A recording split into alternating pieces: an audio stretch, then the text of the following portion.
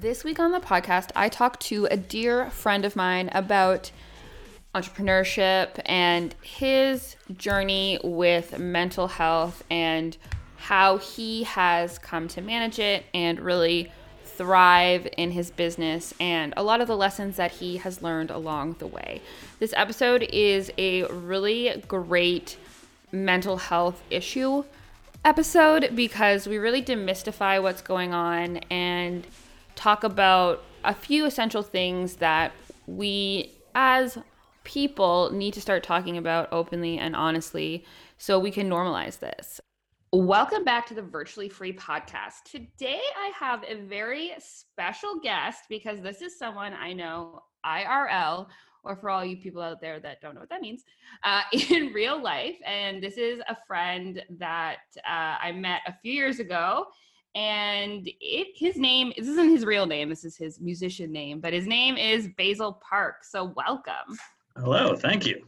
Yeah, I'm excited to chat with you. I'm also super excited to chat with you because, I mean, you kind of know this, but I kind of got started in this industry, not because of you directly, but also because of you directly. So I will take it. What? Sorry? And I'll take it. Yeah. So I'll tell the audience like a little backstory. So, and I'm gonna do my best not to accidentally say your real name. So Basil was friends with one of my roommates when I lived in Ottawa, and we had moved back to the city at the same time. Me and my roommate, and Basil and her got connected somehow, and we all went out for drinks. I tagged along, and he was telling me about how he was, or in my understanding, was like a contractor, and he went into small businesses in the city and helped with social media. And I mean, at that time, I didn't really understand what you did other than social media. And like, I don't even know if there was anything else, but I was like, you know what? I want to do that. And then 2 months later, we met up again. I was like, yeah, so I've done that now. And that's what I do. So thanks for showing me that was possible.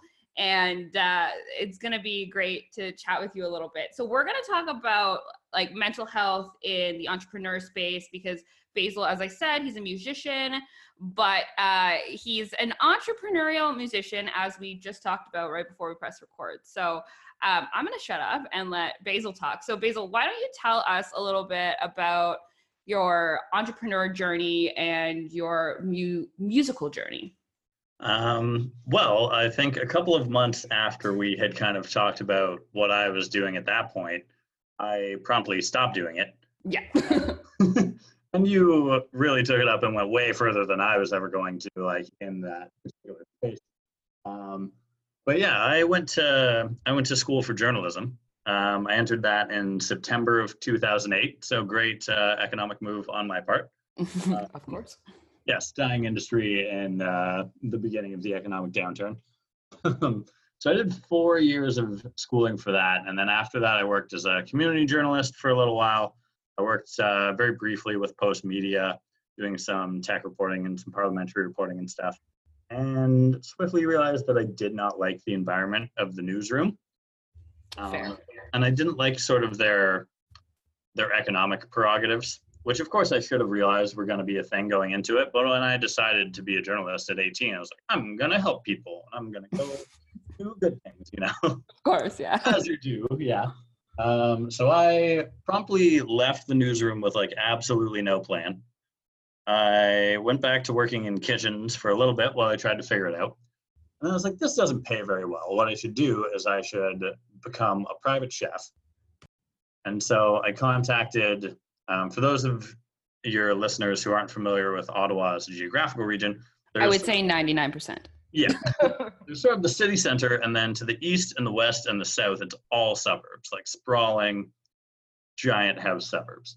So I started sort of putting out feelers in those areas to get clients as a personal chef. And so I would go into people's houses, I would make them a little menu, I would pick up all the groceries, I would go to their house, I would cook it in their house, like a full week of dinners.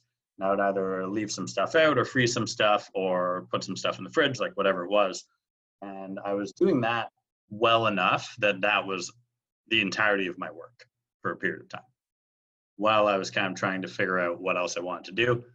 And so as I was doing that, I was like, well, what can I kind of do at home while I'm on downtime from this private chef gig that I have somehow like finagled my way into?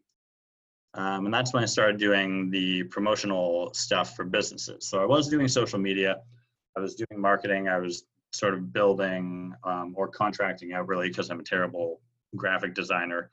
The marketing materials, I was doing search engine optimization, but I found that I also really hated that. So then I was like, all right, I'm just gonna like be a musician, which was another terrible economic choice, but it's worked out fairly well. So I started Yeah, taking I feel like I need to interrupt for a second. I feel like no one, or maybe not no one, but a lot of people aren't like at the end of trying their entrepreneurial stuff. And he's like, you know what? I'm just going to play music. And that's what I'm going to do because, you know, that'll work. Yeah, I don't think that it works for a lot of people. I think if you look at the cross section of people that play music and people that make their livings off of it, Yeah. it's very small. So I started out just starting to do recording and performing and stuff, but obviously that doesn't pay very well. And to this day, it doesn't pay me very well. So I started working at music schools, and then the pay there wasn't quite as good. So I decided to kind of start teaching privately.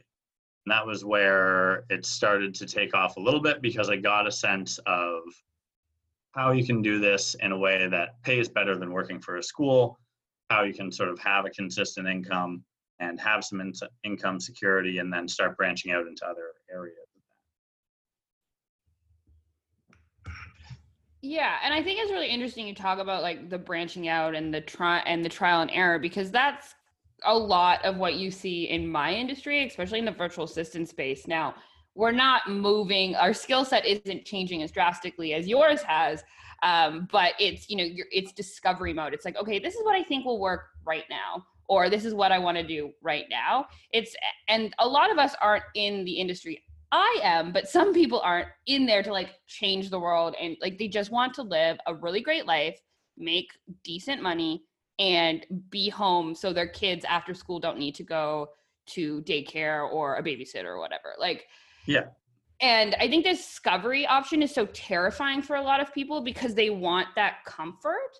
But it's really hard to get to that level without going through the discovery process, because I mean, as like you've tried so many things, and I'm sure when you started cooking privately, you're like, yeah, this is something I could see myself doing for a long period of time. And then you're like, no, never mind. It was more, it wasn't that I didn't enjoy it. It was more that there was a very small chance that I would be able to like maintain these contracts, because they were contracts at the time, for like longer periods of time. So yeah, and that makes sense. Yeah. I started working at music schools, and these people were like sending their kids in every week for like a year. I was like, oh, okay. Like this is clearly, you can build these relationships and you can do this and sustain it and not have to worry about the constant churning, Yeah. which was helpful. Yeah, absolutely. And like with music, I mean, if anyone listening to this doesn't know how complicated it is, like learning music is not like you do it for like a year and then you're done. Like it's a constant evolution, and maybe they pick up new instruments, or maybe they don't. Maybe they just go really advanced into the scale. Like I've played, 4, 5, 6 different instruments, and I'm okay at all of them. I mean, I wouldn't try it now, but back in the day, it's a lot of work. So like, it makes sense that you're picking something like long-term. Same thing with business, right? Like, and like, it takes a long time to develop. You're not going to just get to this place and all of a sudden you've arrived and you're good. It's a constant learning situation. So that's really awesome. How was the transition though? Because I could see from a different perspective be like, well, like why all of a sudden are you going like private? Like what's that? Or were they more receptive to that? Like how did your clientele kind of take that news? So there's sort of a professional respect that has to happen, particularly when you're working with the school. You can't just take the students that you have at that school. Yeah. And you can't really, the school I was working for at the time, it was kind of a bad deal because I was excluded from teaching within a certain geographic area of that school. So I was like, okay, so like part of Canada is out. So I'm just going to go south and I'm going to go east and sort of start putting feelers out in that area. You do have a large network of people that understand that you're good at what you're doing and they're willing to pay you to do it and they see the value in it, which is great. So that's certainly helpful. But the school that I was at effectively like started kind of failing, largely as a result of me not putting my focus there as much. I don't think that the guy was a capable musician. I don't think he was much of a business owner. Doesn't surprise me, you know. Yeah, business is hard. So it is, right? So that sort of my moving out and sort of teaching on my own sort of crumbled that business a little bit, which I don't really feel that bad for because he wasn't really paying me what I felt I was worth at that time. But it's also a matter of I have no degree in this. I have no sort of formal training at all. I just kind of started picking it up when I got to university. So for a professional musician, like 18 is very late to start. Oh yeah, super late. When I remember when you first told me that, I was like, wait, what? Like you only started to learn then? Like that's so old in that industry. It is old. And like now at like 29, I'm like starting to take piano more seriously, like an insane person. Like there are just people that have 24 years head start on me. But that comes down to a lot of kind of the way that I approach running the business that I run, which is like, am I in this to be like the best person in the world at it? Like, no, it's like you were saying, I love the self-direction of it.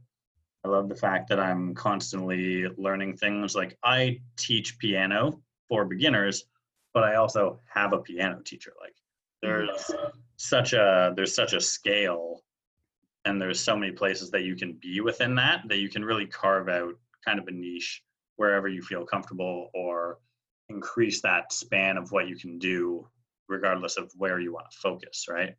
Yeah, and I'm just gonna, this is like a huge, well, it's not that big of a grasp, but like, I like that you say that because it's the same thing with like coaching and like in business too, because it's so huge. Like you could be teaching someone how to do like what you like SEO, like that's part of marketing, or you could be teaching them how to like effectively have a sales call, or you could be coaching them on their mindset. Like there's so many different intricacies of these industries that you, or just in your case, just like piano itself, that you can fit into it. Well, maybe not regardless of your entire skill level, but like as long as it's more advanced than like the basic level. Yeah, precisely. I mean, if I'm being honest, I taught myself how to play piano by teaching piano. The first student I ever had, they're like, this is a 5-year-old. They want to play piano. Do you feel comfortable doing that? I was like, yeah, I'm pretty sure I can interpret these books better than this child can. Yeah. I don't do that as much anymore. I don't teach as close to my technical ceiling as I once did. But that's sort of again, touching on that sort of broad spectrum. The instruments I teach are guitar, bass, drums, keyboard, ukulele. Like there's probably a couple in there. I have a recorder student, you know. So I have sort of staked my claim on being a generalist. And what that means is that I'm not outstanding at any of them. But it also increases the amount of people that can come to me for what they're looking for. And see, that's so funny because like in my industry, we teach the other thing. We don't want that to happen. We don't want them to be like, okay, like come for us for everything, because we aren't exceptional at everything, or we aren't like great at everything. We're like good at 1 or 2 or 3, and then we're like mediocre in the others. I mean, it's totally different, obviously. Like it's very different doing technical, like back end, like ClickFunnels work versus like teaching different notes of piano and bass and guitar. Like it's much more similarities in that industry. But we're going to talk about this forever. So I'm going to interrupt for a sec. We're going to change gears a tiny bit, and we're going to talk about mental health in business and how it's helped you, prohibited you, all that stuff. So I always like to put, when we talk about this topic, I always like to put my guests at ease by sharing my story. So Paul knows me, and he knows a little bit about my history, and you guys as do as well, but in a very short sentence, I've suffered with depression, anxiety for a very, very, very long time, both very high functioning, although I have my moments. And it's been a constant struggle for me and in my business, because you're being hit with a lot more obstacles that other people that don't have mental health issues or whatever you want to call it have to deal with as on as big a scale. So what I would love, Basil, for you to share with the audience is like, what's your experience like with your mental health in your business, and where has it kind of helped you and prohibited you in any of the spaces, or has it? It's definitely been a little of both. It's definitely was more of a hindrance in the beginning because, not surprisingly, like I said, I have no credentials aside from what I am doing as a performing musician, right? So in the beginning, it was a lot of like living in unfinished basements and going to food banks and that sort of thing in order to get by, which absolutely exacerbates whatever else you are kind of dealing with at the time. I definitely, in my earlier life, I say this as a 29-year-old, I'm not quite over the hill just yet, but from about puberty to like my early 20s was very much struggling with depression, and I had a lot of sadness, and I had a lot of anger.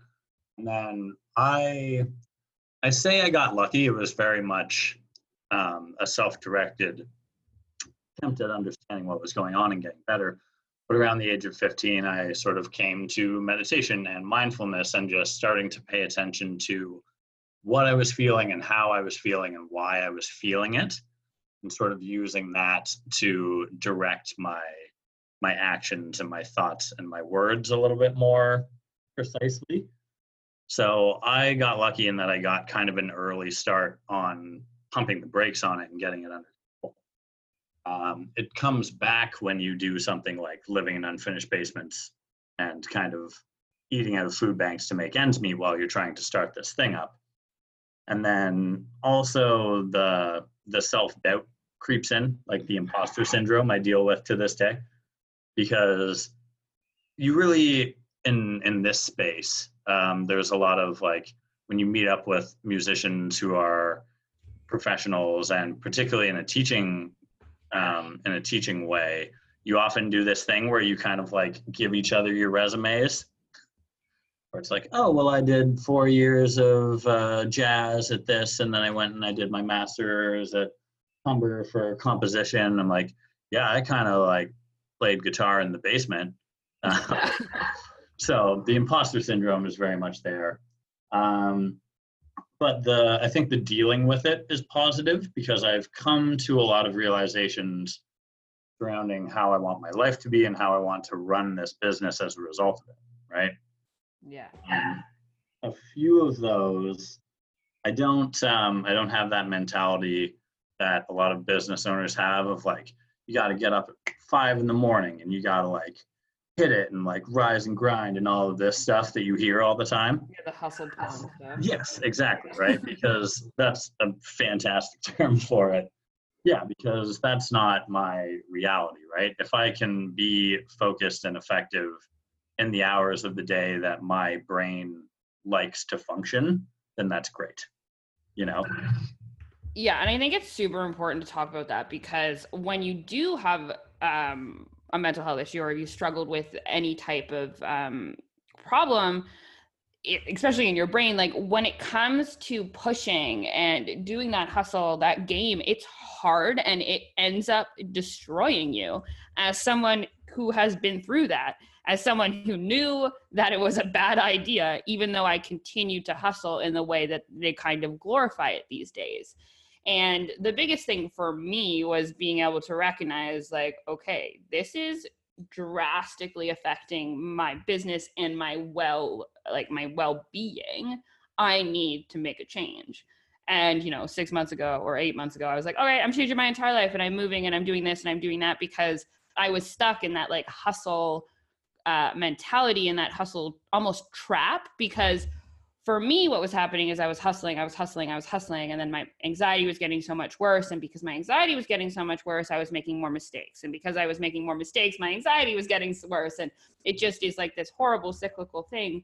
And we don't really, at least the conversations that I've participated in and the ones that I listen to, we don't talk that much about that. We talk about the hustle, we talk about like the rise and grind and like like all that crap. But we don't talk about like the other side. Like, even if you don't have, if you're not someone who identifies as like someone with a mental health issue, like that can all still happen to you. You can burn out, you can do this, and then it might end up becoming a mental health issue, because depression is like, it can pop up from anywhere. Same with anxiety, same with like a whole lot of other crap. So it's interesting that you say that. Also, like 15, you picked up on mindfulness and meditation before that like whole craze came over. Like, that's crazy. Like, I don't even think I knew what meditation was at 15, other than like, you know, the monks in the hills that did it. Yeah, I think I've just always been sort of curious about the way that I interact with what I'm doing and with the world and with people. And I haven't always done a good job of it, but I do try and return to it every so often. So like recently I noticed that I've been like walking very heavily, and that's not something that I have done throughout my life. I've always been fairly like light on my feet for being a fairly large guy.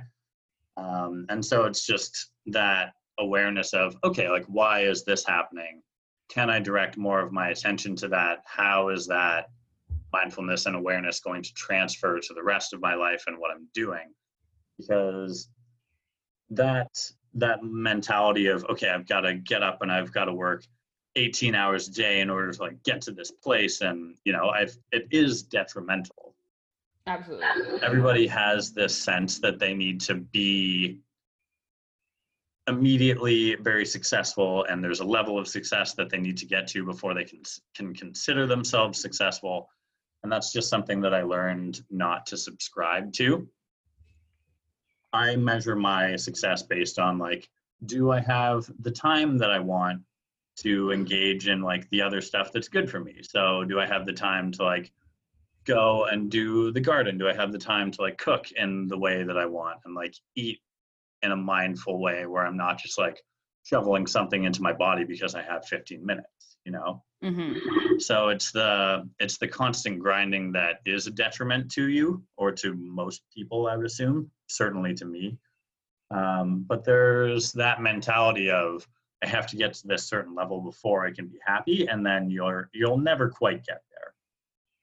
Oh no, you're always chasing it, because as you get to that level, your baseline changes, right? Like, so if my goal right now is to make, you know, $1 million, once I get to that $1 million, like, it's not going to be, I want to make $1 million. It's going to make, I want to make $5 million. Or if I want to have, you know, if I only want to work 4 days a week, and then once I get there, be like, well, actually I only want to work 3 days a week. Like, it's this, we often don't take the time to appreciate where we've arrived. And all the work that we've been through. And again, I say this as someone who has done this. I set my goals 5 years ago, and quickly they've changed. And I hit those goals at year 3, but I didn't even take time to appreciate it. I didn't take time to, you know, sit in the gratitude and the happiness and the, oh my God, Amy, like, you did this and you did it way faster than you thought you did. We're just constantly racing. And I think a lot of us don't understand how much of a toll that really does have on ourselves and on our output too, because, like, to put it all together is like that cyclical thing of like, you're overworked, you're not doing as well, you're hard on yourself, like all that stuff. When you burn out, and it's going to be so much harder for you to get to those newfound levels that you want, because you're not taking care of yourself. And the not joke, but like the common thing is like new level, new problems. But like, most of the time those problems are still like, the problems that you're having in these new levels are actually just ones that you somehow broke through the last level with and just never fixed. You know, like you can, I'm trying to think of an example of, like, with myself right now. Like, for me, I had a really big issue with boundaries, and I still somehow was able to make my business get to the place I wanted it to be at. But like, I didn't fix those boundary issues. Like, I was still letting people like kind of boss me around in ways like, at like 8 p.m. on a Saturday, or, at a stupid time in the day when like the time was mine and not my clients. So it's interesting how that works. But Basil, let me ask you, are you still someone, like, do you still identify as someone that has depression? Oh, absolutely. Yeah. It's something that has never left me. It's something that I'm aware of and that I deal with, but I think that I used to deal with it in a way where you're kind of letting it happen to you. Mm-hmm. And it's really easy when you're talking about this type of thing to come off as though like you need to take control and you need to do this and do that and be well. And, that's absolutely not the way that it works, and it still overtakes me from time to time. But I think,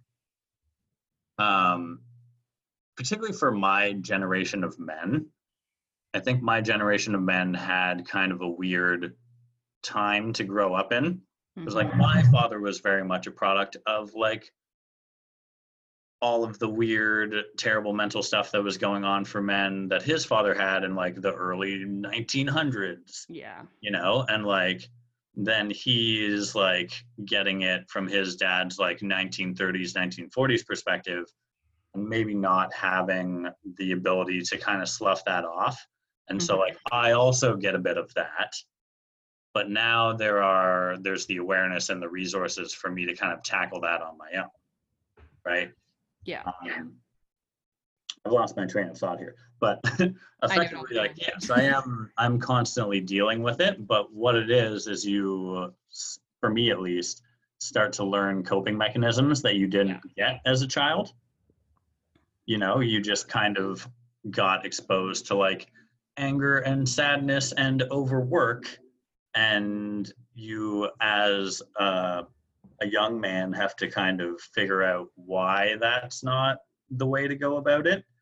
And you have to figure out how to get out of that cycle. And I think like a lot of the men in my generation did that very effectively. Obviously not all of them, and not quite to the extent that any of us would like to see, but it's a lot of the coping mechanisms that I didn't have that I'm now cultivating and able to use to my benefit that sort of keep the depression not at bay, but certainly more manageable. Yeah. And then I never, when I was younger, dealt with anxiety. It was all depression all the time. It was like, that's what it was for me. Now, as I'm getting older, the anxiety is settling in, which is a new thing that I don't know how to deal with. So now I have to kind of not retreat, but like re-enter my personal mental space and look at that in the same way that I was looking at depression when I was in my late teens. So it's a very different thing, and I'm in a very different place. So now I'm kind of recycling into this, and it's a little bit different to address. Yeah. And yeah, absolutely. So my timeline is very similar. I didn't realize until I started doing the introspective stuff that like I had anxiety when I was a kid. And then I realized like, oh yeah, obviously, like based on a lot of things. And then I had the same thing around 13, 14. I had some really scary health things happen for my age. Like I had hypothyroidism, which is like, doesn't really happen in kids. Yeah. Figure out why it happened. Like it was like all this stuff. And I sunk into like a pretty deep depression, and I dealt with it for a very long time. And, I had my crazy shit happen. And then I came back and I like started working on it and like built myself up enough to be like, okay, this isn't controlling my life anymore. And then like a year or two later, oh, what's this little thing happening? Like this anxiety is peeking back through for the first time. I thought. So it's a whole different ballgame because it's very different. Like for me, it stimulates me, and then like depression is something I just want to go sleep for forever. So it's a very different type of mental health issue for sure. And like at least you know, like the coping mechanisms is something, because that was something I didn't have either. And you're explaining the generation of men, because we're the same age, like with the fathers and all that stuff. And I had the exact same thing. Like I'm an only child, so it's a little different. But like I experienced that. Like my father grew up, my grandfather was in the war. He never talked about anything. He never dealt with anything. He never did anything. He didn't process anything. Yeah. And my father came in and he had to deal with that. He grew up pretty poor, and he was able to transcend that, or whatever you want to call it. And he worked, and that's what he did. That to get out of the situation, he just worked and worked and worked. And when he was tired, and at the end of the day, he just went by himself, and he didn't have a coping mechanism. He didn't do anything. He just stayed there and was like, okay, this is it. And that's how I learned. And that's how my coping mechanisms began, was I just pretended like it didn't exist. And then obviously it boils to the top, and you can't do that anymore. But it's so interesting to kind of really think about that, because we don't, at least I don't think we put enough emphasis on the fact that, like, unfortunately, and this is no one's fault, that, well, society's fault, not specific people, that this is happening. Like it's so hard that it's happening to so many people. And like millennials, we get all this shit, but like really, like it's hard. We grew up in this stage where the world was given to us, but we were told the world was given to us, but when it didn't turn out the way that we wanted to, or whatever, we weren't given the coping mechanisms, or like the honesty that it wasn't going to be these peachy keen jelly bean awesome like candy color world crap, you know. So I'm getting off track, so I'm gonna wrap this. Actually, I think like on that point, the reason that we catch a lot of shit in this generation for being like fluffy snowflake like jelly bean people is because we're the first ones who are acknowledging it. Yeah. Like, it used to just be like Aunt Hilda lived in the attic and no one really talked about it, and like Uncle George like died cleaning his shotgun, and you know, and now we're seen as being like very sensitive and like incapable of dealing with, like we're the first generation that is like actually addressing this stuff, and that like is dealing with these aspects of life in like a healthy, productive way, rather than just what I know I learned, and I assume you learned, given that it sounds like our dads have very similar backgrounds, of just like stuffing it down and like letting it fester and become like this hot rock of nonsense that lives inside you, right? Yeah. So I think there's a misunderstanding from older generations about what we're doing surrounding our mental health and our physical capacity and our mental well-being. But I'm perfectly happy with, you know, where we're at as a generation as far as the stage we are in learning to deal with it. There's a long way to go, but I don't think we give ourselves enough credit on that front. Yeah, absolutely. Not at all. Like and thank you for saying that, because I am so quick to be like, oh, it's just the millennial stuff. But you're right. We are really the first generation that's saying, hey, like this is affecting way more people than any of you pretended or like let on that it is. Because it's like, what, 80% of people suffer from anxiety at some point in their life. Like that's crazy. Yeah. And obviously it's varying levels and for varying time periods, but like, even like if you've had it more than twice, like, you know, like that's no joke. Like it's terrifying. And I think it's our duty as just people, not even millennials, it's just people, to start normalizing it and talking about it and being like, hey, like this is how you manage it. Because as you said, you can't get rid of it. It's not how it works at all, but you can manage it, and you can manage it for life. But it's not something that you're gonna be able to get rid of. But Basil, it's been so nice chatting with you. I know you have to go, so I would love it if you would leave the listeners with some wonderful words of wisdom on any topic when it comes to business, life, mental health, or whatever you like. I think the main thing that I personally have been thinking about a lot lately is just cutting yourself some slack. Like we were talking about before, you get to this point that you never imagined you would ever get to, or maybe you did imagine it, but you didn't think it was realistic. And the other day I was looking through my email inbox, and it's like payments from students, and it's requests to like start new lessons, and it's contacts at different corporations where I'm now doing clinics and corporate gigs and stuff like that, and planning for gigs that are coming up. I looked at it and I said out loud to myself, this is what you wanted. Like in this like defeated tone of like, this is what you wanted, like this is what you were going for. And then I had to kind of realize that if you can step back and you can cut yourself some slack from all of the scheduling and feel like you don't constantly have to be intensifying this area or improving that area, and just let yourself kind of live in the space that you've created, you can have a lot more gratitude for what's going on. And the gratitude can allow you to sort of have an appreciation for your life as it is, and things, at least for me, in that mental space, just calm down a little bit. And I don't need to answer this email in 10 minutes. I can do it by the end of the day.